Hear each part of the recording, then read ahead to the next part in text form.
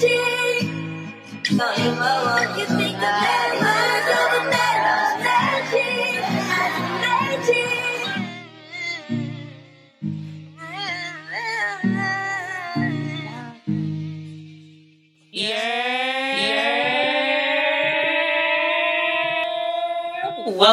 to Mind Over Matter, baby. I'm your host, Deja Wallace, and if this is your first time joining me, welcome. If this is not, welcome back. Thank you for joining me, listening to another episode. Shout out to you. I appreciate you. And let's get right into episode 53 of Mind Over Matter, baby. I have a very special guest in the building. I had to keep the year sophisticated for this episode because I have a Harvard alumni, George. I want him to introduce himself because I feel like his vocabulary is up to par with what his introduction deserves. So go ahead and introduce yourself, George. I'm George Hanson, originally from the greatest country that God created, the fastest people, Jamaica. Graduate of Harvard Business School, undergrad Drexel University, graduate of Howard University School of Law. I'm an attorney and a certified public accountant, boxing trainer, boxing writer for the past 10 years, on Philadelphia Boxing Writer of the Year. And in my spare time, I've been in a boxing gym, competed since I was 12, and trained boxers at a rec center and YouTube channel, Boxing 396, where I interview everybody. And I'm really passionate about boxing. My oxygen, live, sleep, and breathe boxing. So that's about it. Yeah. For taking the time out to even come on the podcast. I really appreciate it. And I just want to get to know you more and just your experience at Harvard, because I am a college student. So I just really am interested in how is it being in one of the most prestigious schools in the country? How was that experience for you? My idea of Harvard feels very competitive, very everybody's on edge, everybody's worried. Every week feels like finals week. You have a ton of work. I don't know. That's just my perception of It was a little bit different. I don't think it's that way because every Friday I found myself at a party on campus or off campus, or I was in the clubs on Wednesday night in downtown Boston. So it depends on who you are. There were people there who were just uptight. You get my point? But if you come prepared, you ever see LeBron James in a basketball game? Always relaxed. Have you ever seen Pernell Whitaker in a fight? He's relaxed, right? Because you know you're prepared and you know you belong. So I was never by any means uptight. Oh my God. I knew I belonged and I knew I had something to offer, period. So it was like, oh my God, I'm at Harvard, it's Harvard. My philosophy when I went to Harvard is not that I'm happy to be at Harvard. Harvard is Harvard because they have me there and they have other people. And that's the way I felt. To me, it was quite simple. It was a great experience, and it has its challenges also. But the business school, usually it's a separate campus from the undergrad. So usually in business school, you have a lot of older people who've had 10 years work experience. I got in on deferred admission while I was a senior at Drexel University, meaning I had to work for 2 years. So when I arrived at Harvard, I was 23 going on 24. I was one of the youngest members of our class. So that experience, I had a ball. It wasn't anything intimidating or anything of that nature. There were some really great people, some really bright people. And to me, it was just fun. The irony of it is I had been at Harvard my junior year. After my junior year, I was in an organization called Inroads Philadelphia. It's an organization for talented minorities that provide you with internship, mentorship, and everything. So I went to work at PricewaterhouseCoopers straight out of high school as an Inroads intern. And during my junior year, I had the privilege of being selected by the Inroads director to send me to Harvard Summer Venture for a week. We have minority interns from all over the country. And I was on campus and taking classes for a whole week. And I just thought, man, this is cool. You get to do a case study and debate and go back and forth. So that's the reason I applied, because I met a professor, Professor Cash, African-American professor. I think he was in information technology. And I said, Professor Cash, this is so cool. I'd love to come. He said, apply. So I got an application and I applied. Wow, you make it seem like it's like a walk in the park, because that school is very selective. I believe it's the most selective school in the country. So when you got that acceptance letter, how did that feel for you? How can I put it? I expected to get in. I said if I didn't get in, I was going to show up the 2 years later for my class that's entering, since I was on deferred admission. I expected to get in. There's no point did I think I was not going to get in. I was at Drexel University. I had my mentor, Professor Elaine Delancey, the only tenured African-American professor. I met her freshman year, and I was an accounting major, and I took all these English classes. So I was a dual major. I have more credits in the English department than I do the accounting department. And we put a plan together on how I was going to get in. There are 10 essays. Dr. Delancey said, George, we're going to work on it. And this is the strategy. We had a plan.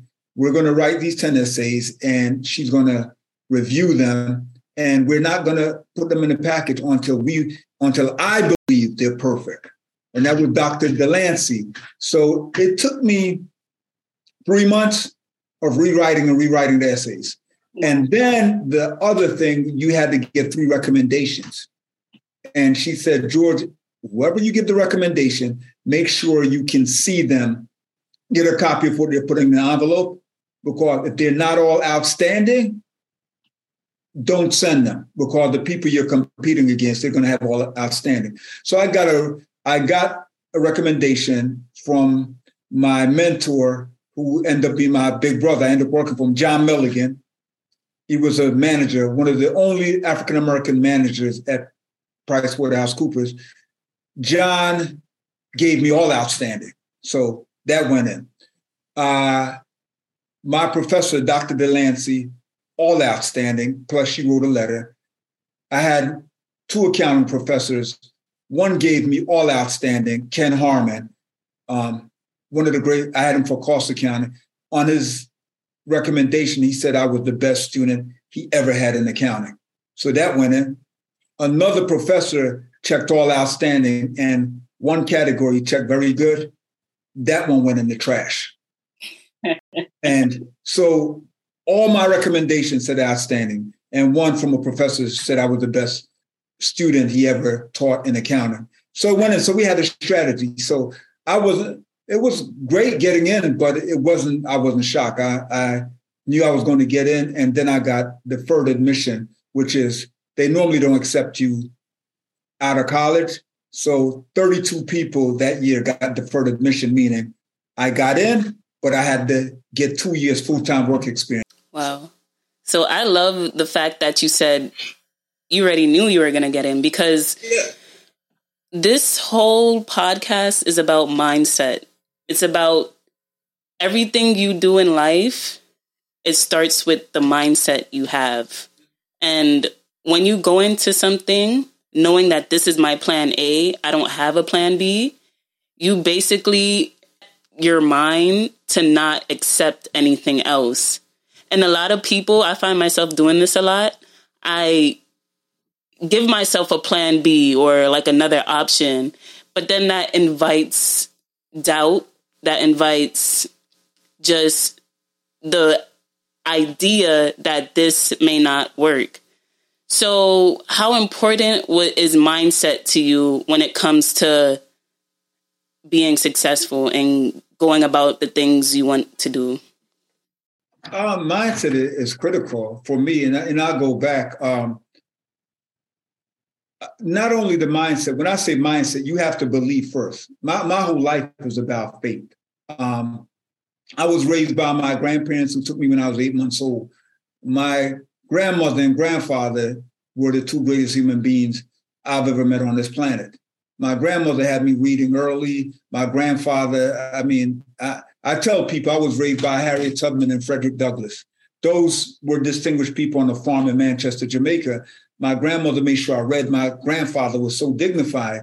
And these people had me believing that I could be anything. You get my point? I grew up on a farm with no running water or electric, but we had books and we grew everything. Family was around. So my level of self-confidence and faith is unbelievable. There's nothing you can do to shatter my belief in myself. That's beautiful. I feel like a lot of people my age are like very disconnected from the older generation, and they look at their peers for just guidance. And I feel like that can really hurt somebody. Like looking at somebody your age for guidance gives you a very limited perspective. And I feel like I see it a lot, like people my age dismiss older people just because they don't understand a technology or something. And they feel like they can't relate to them just because they don't understand Instagram or something so mediocre. They don't care to have a conversation. Can I tell you something ironic? Mm-hmm. If I take your college friends, right, mm-hmm. and drop them in the Blue Mountains for a week, and take away their technology, they all would starve. They will go crazy. How smart are you, right? They'll go crazy. I was in a store about 2 years ago, and this man was bragging about his granddaughter that she was 7 or whatever, and she could get on the iPad and all this stuff at 7 or 8 years old, and she's so smart, right? Mm-hmm. At the age of 8 years old, I knew how to survive in the woods. Mm-hmm. I knew how to trap snakes. I knew how to set a glue trap, right? I knew how to find certain things to eat so I could survive, right? I knew how to make a fire. How smart is this kid? Take away technology and get off the grid, and we'll see how smart you are. Your generation can't survive one day in the woods without their iPad. So how good are we? And going back to your point, I've always been around older people, like my grandfather's friends, and I sit and I listen to them. And that's how you learn a lot. You gain a lot of wisdom. I love talking to older people because it's experience. But you look at the generation now, a young person getting guidance from another young person who have not seen or experienced anything is like Ray Charles in a car with Stevie Wonder. I'm not saying anything bad to the blind because Stevie made this joke himself or Ray Charles in the movie. So where are you going to go? Mm.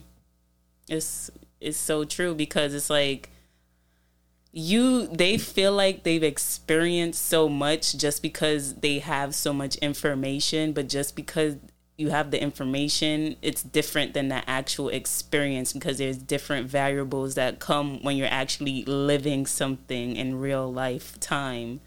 And just because like it's basically like information overload, so they get lazy and they don't want to try actually going out and doing or living because they feel like, oh, I got this information, so I'm good.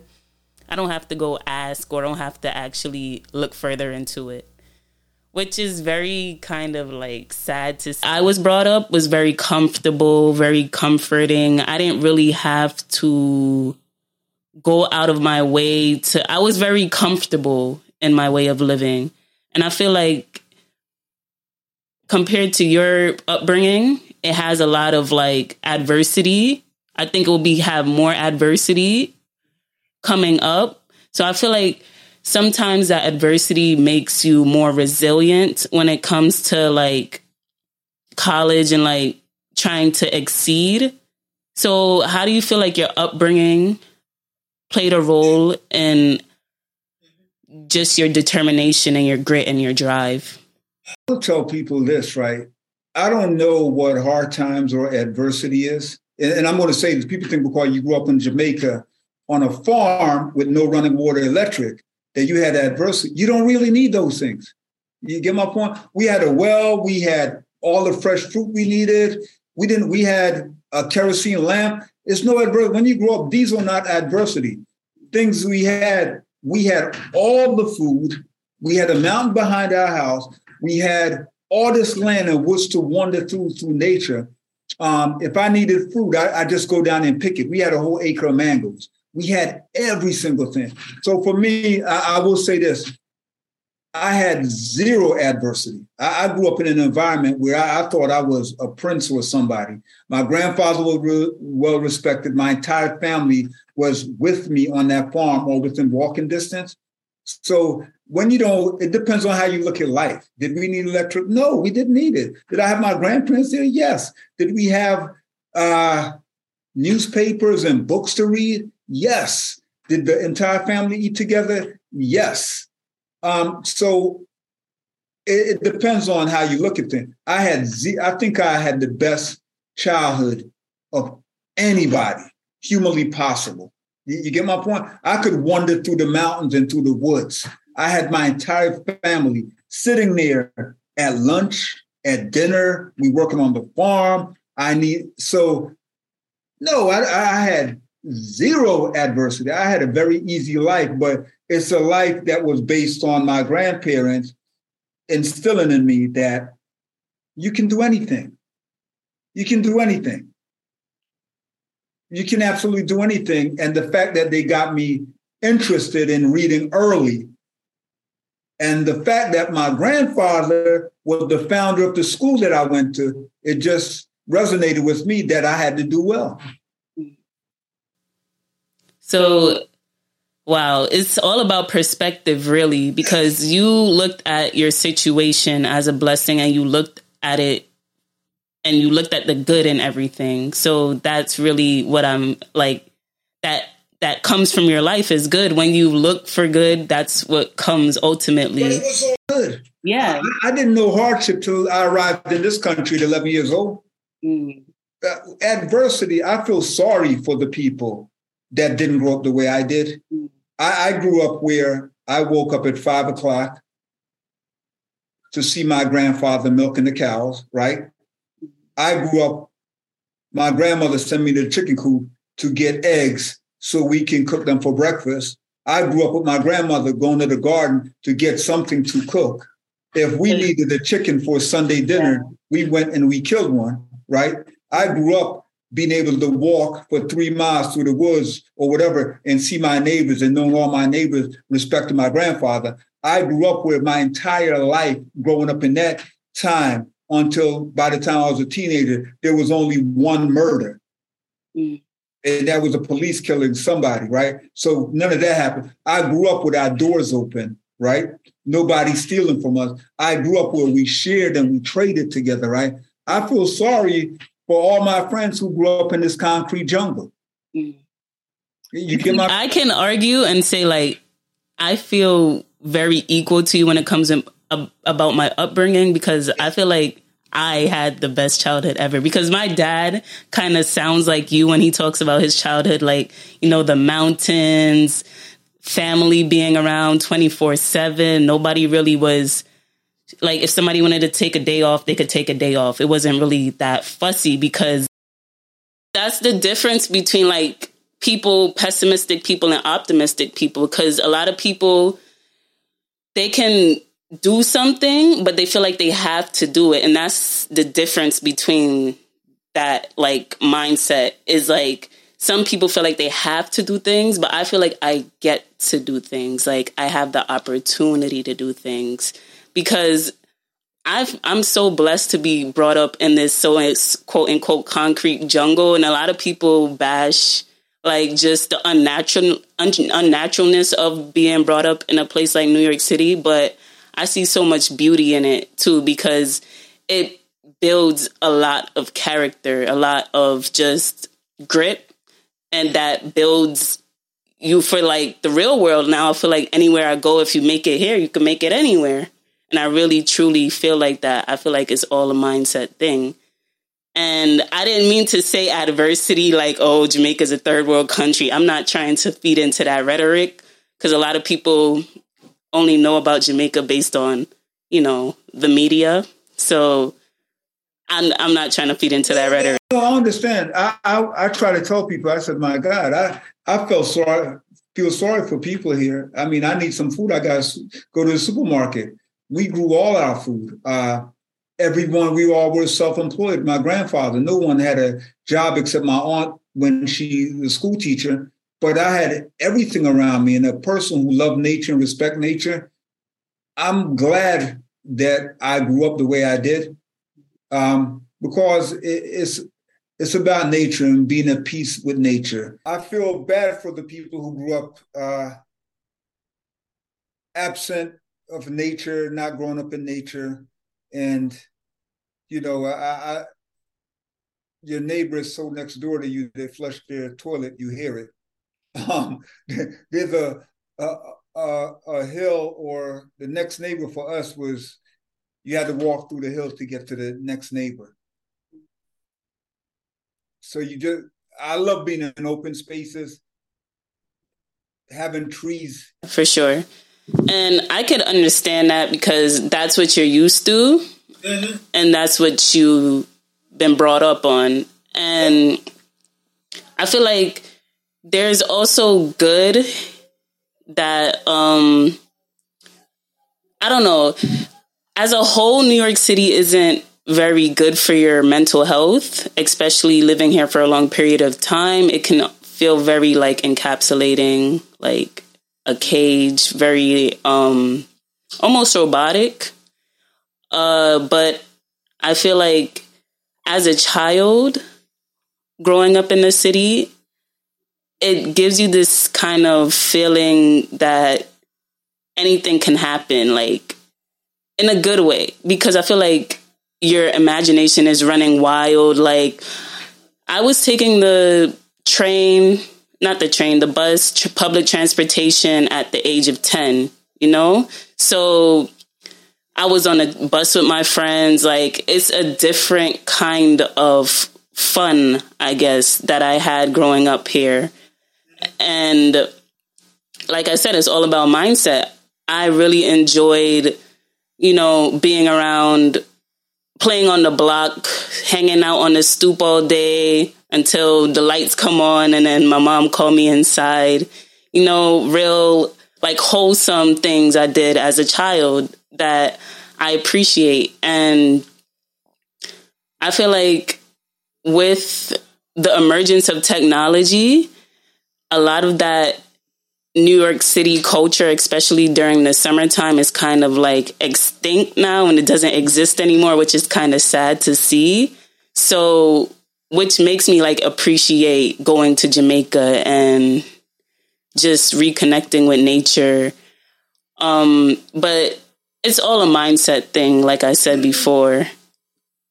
Because I feel like there's people that had a horrible experience being brought up in Jamaica. Not everybody had a great experience being brought up in Jamaica just because they were surrounded by nature, All have the choice to paint the picture of our life we want to paint,